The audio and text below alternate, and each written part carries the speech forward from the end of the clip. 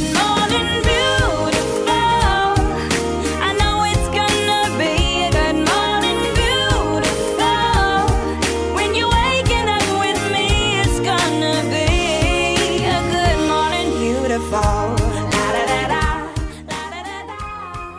Hi, I'm Kevin Pankhurst. And I'm Donna Carter. And you're listening to Girl on the Go. And immediately before we started recording, I took a drink of sparkling water, and it's done some interesting things to the saliva balance in my mouth. You know, saliva balance. I thought you were going to talk about the bubbles in it that, I don't know, do weird things to your esophagus sometimes. I guess, but I don't talk through my esophagus. Well, you have to breathe through it, don't you? Don't you? No. Don't you have to breathe and swallow and... No. You know what a glottis is, right? Yeah. Yeah. So the point of the glottis, it's a flap that covers your air tube when you're eating so you don't choke. Then why do I so often choke on my own saliva? Because you're bad at it. I don't know what to tell you, but those are different tubes. I was going to say, I'm trying to think of a good adjective. I have a good, adjective. I have a giddy glottis. I have it's just not coming. I have a glottal attack. Yes. Ah.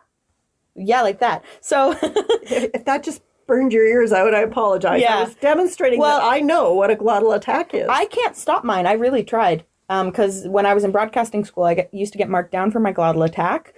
When I hit vowels, I start with my glottis closed over my air tube, and then as I start talking, it flies open. So whereas a word is supposed to kind of start gradually, like a skateboard ramp, mine is a cliff. It just starts if I start on a vowel. So you're a serious glottal attacker. Glottal attacker, yeah. Okay. Dad is too, apparently. Yeah, he is. Yeah. I've heard him say that. I have no control over my glottis, and that's something new that you know about me now. And I feel so much closer. Right? Sometimes we say this all the time, but we recently did the fundraiser for Straight Talk Ministries, which is the ministry you and Dad work for, founded, sure, any of those. Hey, I got a new tattoo that I don't think I've shown you yet. We'll get there. Anyway. Back to the fundraiser. And got to hear from people who actually listen to the show. Hi, if you're listening, you're wonderful. But yeah, we so often forget that people actually listen. And so I'm like, man, there are people out here who know things about me that I have forgotten that I have shared. I know, right? And it's quite strange as an author, right? Like I share quite authentically in my books. And there's a lot of people out there that know me that I don't know at all. And that's very weird to meet someone like that. Don't get me wrong. It's lovely. However, if this sounds so unbelievably full of myself, ourselves, whatever, the unit that is we, our hive mind that we have. I took meds today. I don't know what's wrong with me. Anyway, if you ever do come up to us, please take a second to consider, have we met in person before? Because if we haven't, I don't know who you are. And I would love to. But sometimes I think people forget and they just kind of start talking like we know each other. And I'm like, I would love to know you, and I don't. And if we have met before, maybe do me a quick favor and remind me, because I do have the memory of a goldfish. Yeah, me too. Yeah, me too. And I'm bad with faces. And having said all that, we love hearing from listeners. Yes, please. Because sometimes we feel like we're all alone in the blanket fort. Yeah. Oh, and also at the... We haven't seen each other in a while. Fundraiser, someone told me that they envisioned us like sitting on the floor with these blankets over our heads, and that's not really what the blanket fort looks like. And when I mentioned that to, I was just in Ontario, and I met Mike Blair, a producer, for the first time, even though he's been producing us for a really long time. For years, yeah. And he said, well, that's kind of what I envisioned with the blanket fort. He said, you've got to show us pictures of the blanket fort. We've posted photos. We'll do our videos today from the blanket fort. That's what I thought we would do, too. Because we have posted actually constructing the blanket fort. Yes, we did a time-lapse of it. That's good content. Y'all are missing out. This is why you have to follow the socials. Yeah. This is why you have to follow Grow on the Go Pod. Okay. Because we're posting stuff there. Otherwise, you wouldn't have known that we both had broken feet at the same time. and Right. How is your ankle, by the way? Might be broken. Mostly fine. Sitting cross-legged still hurts, which Might is be interesting. broken. Might be broken. If only someone had suggested you go get an X-ray. I know, but I'm busy. Oh, you're not. You don't even have a job right now. You're I that have a busy. job starting Monday. Oh, good. Yeah. Good. And you've been doing contract work. And honestly, I'm always more busy when I'm unemployed. That's weird. I don't know what happens. It just suddenly I'm responsible for managing my schedule, first of all, which is a nightmare. Stop. And like I'm doing so many things trying to make things happen, but multiple balls have to start rolling before I can do that thing, and it's like I'm not a project manager. Which is something you don't probably have to do in your new job. Well, I'm sure there will probably be at least a little bit, but you know, you always have to eat your vegetables. That's true. And every job has a part that isn't your favorite. Yep. And that's fine. Yeah. Well, today I would like us to think about, nice segue again, how we can use our time. When we call out genuinely good segues, it's because we did not do it on purpose. It's so true. When we call out bad segues, it's because we did do it on purpose and it was manipulated awful. so hard. Okay, so I want us to think about how we can use our time, our money, and our creativity to live our most fulfilling life. We are obviously powerfully influenced by our culture when it comes to making choices about how we want to live and how we want to invest our lives. So sometimes we don't really think hard enough about whether or not those decisions are wise. I mean, if everybody around us is doing the same thing, it feels like it just must be right? I guess. Yeah. So an example of the power of cultural persuasion that interests me as someone with a past career in interior design is the way we're influenced by decorating trends, particularly colors. You know, I think there must be a handful of people who sit in a room together somewhere in the world. Pantone. Oh, okay. They every year there's a color of the year. I know. And that's at the beginning of the But is year. that for decorating and everything? Yeah. Oh, you Sorry? I'm sorry. I'm sorry. You think my glottal attack was bad? She just had an actual attack. Yeah, I think they do. Okay, I think, well- I think not this year, but the year before. I think that's when like lilac or lavender became a very popular color, and it is everywhere. Interesting. Okay, so that makes sense to me. That's why we are so influenced by whatever colors are big in decorating. So in the 1970s, these people, these wise people, whoever they Pantone. are, Yep. told us that we wanted earth tones. And so everybody went out and Got their obediently... avocado fridge. Yes. And their orange and their kitchen. shag carpet that you actually had to rake. Ew. Either chocolate brown or rust or gold or something. Everything was muddy and ugly. Yeah. So, but that was what we loved. That's what we were told we loved, and we did. And then in the 80s, pastels became the thing, and we all ripped those depressing earth tones out of our rooms and filled them with fresh pinks, mauves, and greens. But only a few years later, we hated those pale colors. And why? Because they weren't in anymore. And so we tore them out and replaced them with the deep, muted, cool hues of the day. But then those began to look old and musty and dull, and we purged our homes and offices once back to again earth tones, so right? that we could have... Oh, you stole my Sorry. thunder. I'm I was sorry. going to say wait for it, but nobody did. Earth tones. Well, I was following along by what I remember our living room looking like through the years. Right? And the hilarious thing is now we're in this 50 Shades of Grey season, at least in this part of the country. Yeah. No, not the Not book, 50 Shades of not Grey. the actual, but several book, shades, but yeah. People decorate in gray and gray and gray and gray and white and black and gray and gray. Yeah. And personally, I didn't really buy into that That's because we interesting live in because your Calgary. sweater is white, gray, and black, but that's fine. My sweater, but not my house. We are sitting in a lime green room, I'll have you know. I'm just saying. I just need color because if you look outside 9 months of the year, It's beige. It's beige or gray or taupe, Yeah, which taupe sort of is. beige, but that's fine. Beige plus gray. Being a little pedantic today, apparently. Okay. Anyway, all this to say that our culture tells us what to value. And when everybody around us values the same things, it becomes normal. So our lack of objectivity about the influences that surround us magnifies our environment's influence over us. We swim in a cultural current where it seems normal to be rushed and stressed. Sometimes we want too much, so we work too much. And some of us say yes too often because being needed and wanted strokes our egos. Often we're too busy making a living to decide how we want to live, or we're too tired from driving our kids to all their lessons and practices to teach them what's really important. Sometimes our thinking is too fragmented to deliberately establish our own priorities before God, let alone ask him about his. In our culture, all of this is normal, but normal isn't always good. It isn't necessarily right, and it doesn't necessarily lead to a life that we enjoy. Sometimes investing the ways our culture promotes doesn't make a lot of sense in the long term.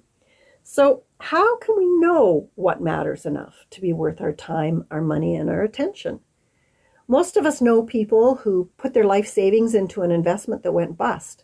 Or we've heard of people who spent 7 years of their life and tens of thousands of dollars on a university education only to be unable to find a job. We hate that. We hate the thought that that could happen to us, that we could sacrifice and then have it not even matter. We want to invest our lives wisely. Now, what makes this difficult is that we can't predict the future.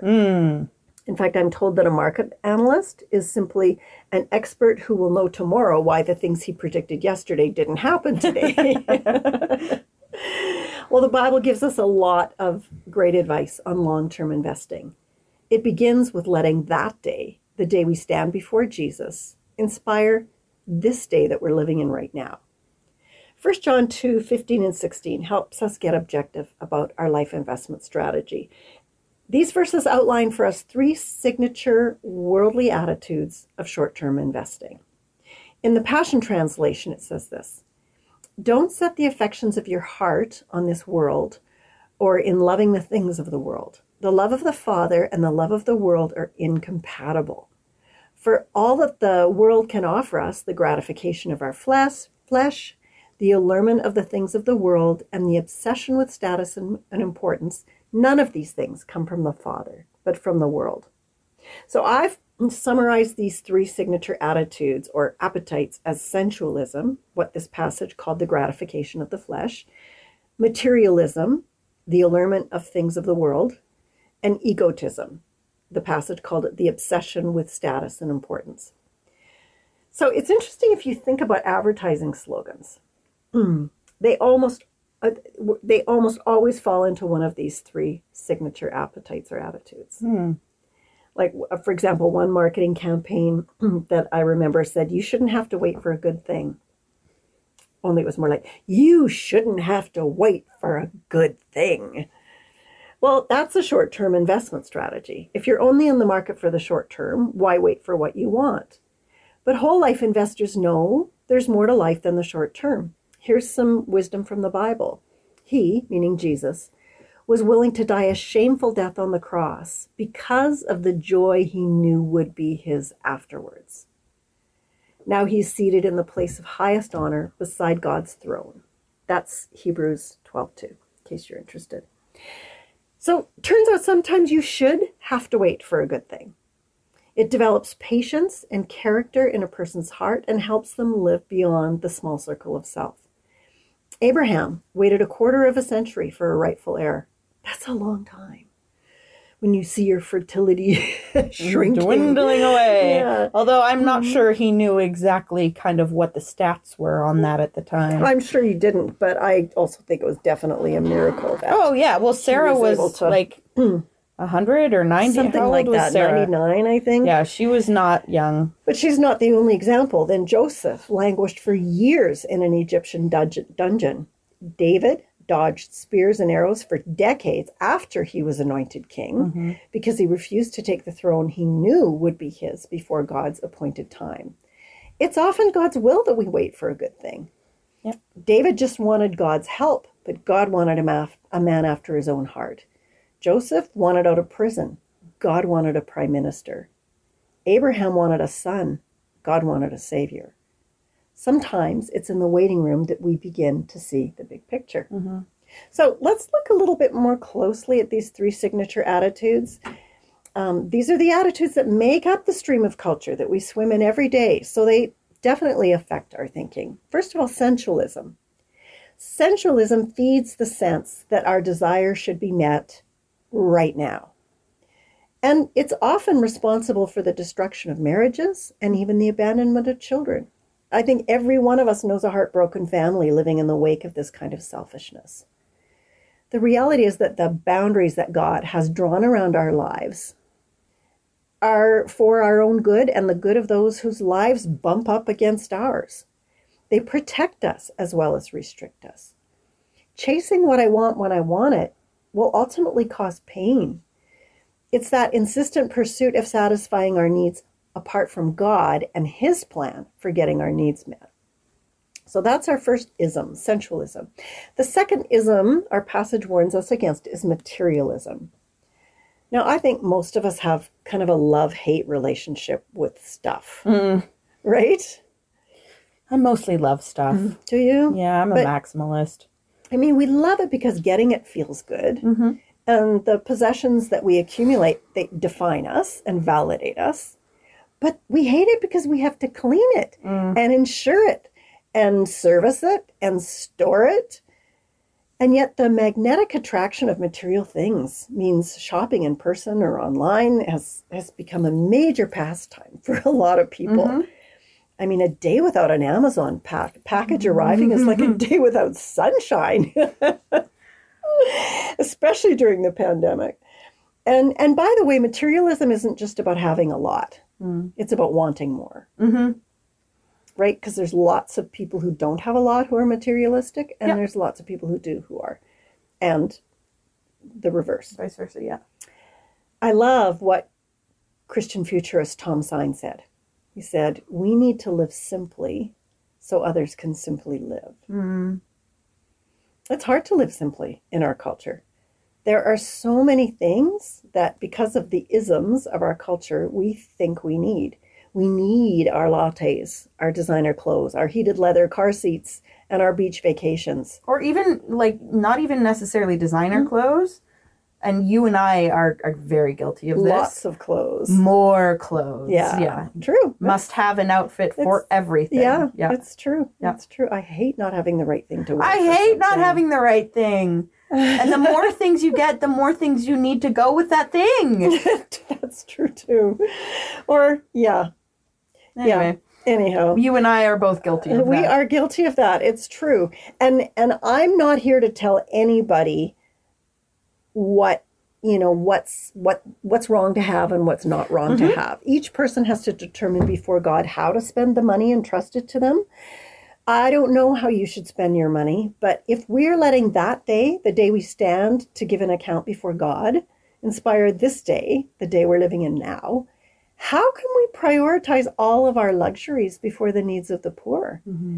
I'm really grateful that despite the fact I have a lot of clothes, a lot of them thrift store finds, but still. And that's what I meant by like maybe the pieces you own themselves aren't expensive, but maybe you own a lot of them. That might be thrifted or handmade or whatever. Yeah, that's very true in my case. And mine. But I am grateful that God has begun to show me that there's more fulfillment in giving to others than accumulating stuff for myself.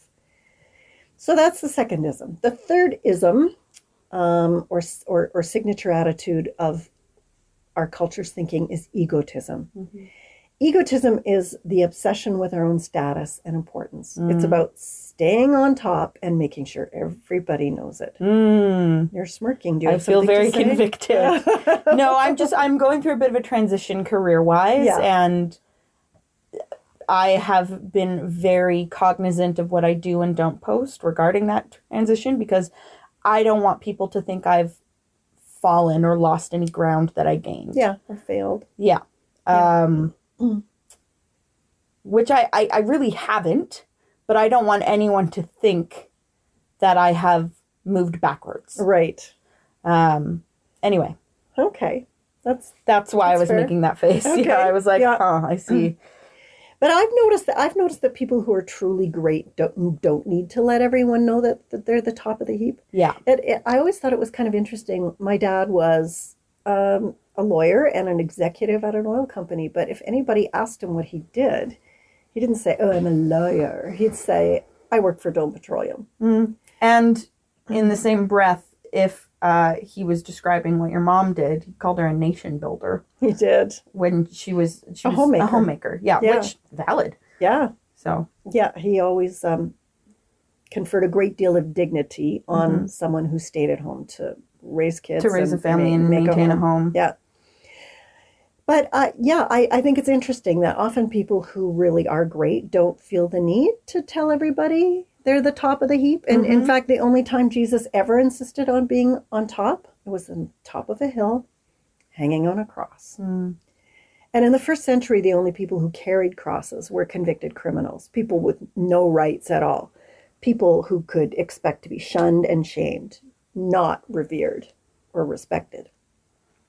Jesus invites us to take up a cross too. But we need to carry our cross, accepting the position of a person who carried a cross in Jesus' day. No demands, no sense of entitlement, fully realizing that what comes our way may not elevate us and leave us feeling successful and superior. It was in Matthew 16:24 that Jesus said to his disciples, "If any of you wants to be my follower, you must turn from your selfish ways, take up your cross, and follow me. If you try to hang on to your life, you'll lose it. But if you give up your life for my sake, you'll save it. And what do you benefit if you gain the whole world but lose your own soul? Is anything worth more than your soul? For the Son of Man will come with his angels in the glory of his Father and will judge all people according to their deeds." Jesus was reminding us to let that day inspire this day. But I think it's really important to notice that Jesus doesn't ask us to take up his cross.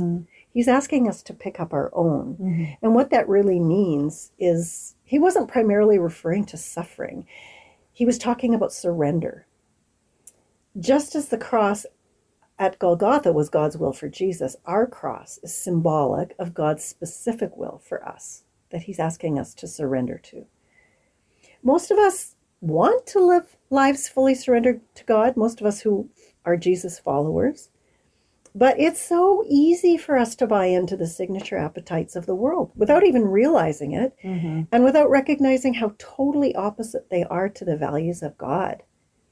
So if sensualism and materialism and egotism are the signature values of a short-term investment strategy, what are God's contrasting values?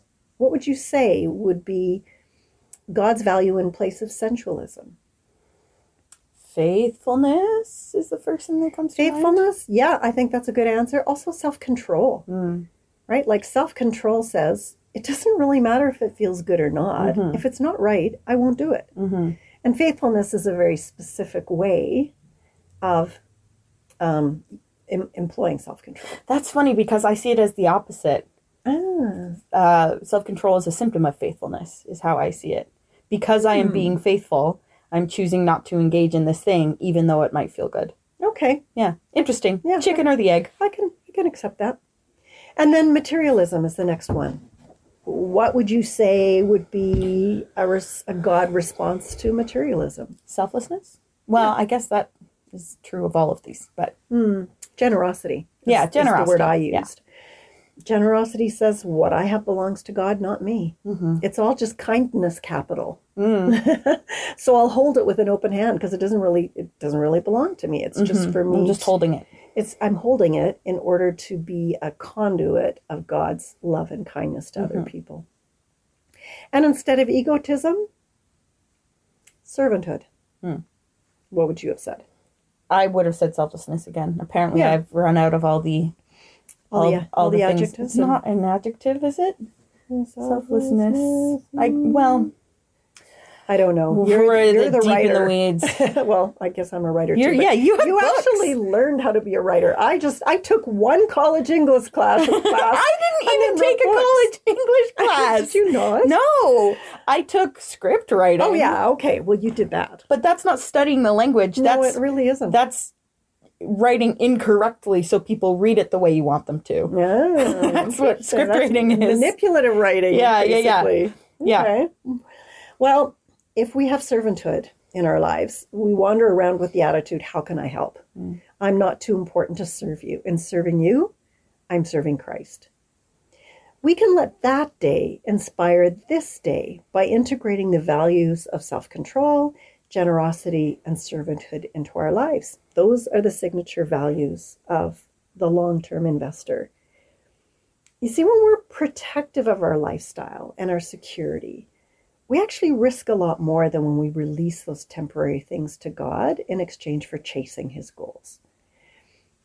I love the way Jim Elliot put it before he was martyred. I don't know if you know his story, but he went to a very primitive tribe, a Stone Age, really. I would say probably in the 40s-ish. Anyway, he was martyred. But before that happened, he said this: "He is no fool who gives what he cannot keep to gain what he cannot lose." So I think that, putting all life's choices into the context of eternity, that day, right, heaven and hell, and the brief shelf life of our mortal bodies, that's when we begin to really evaluate what wise investing really is. Yeah. So, we've kind of gone over some things that you and I could stand to work on. Yeah.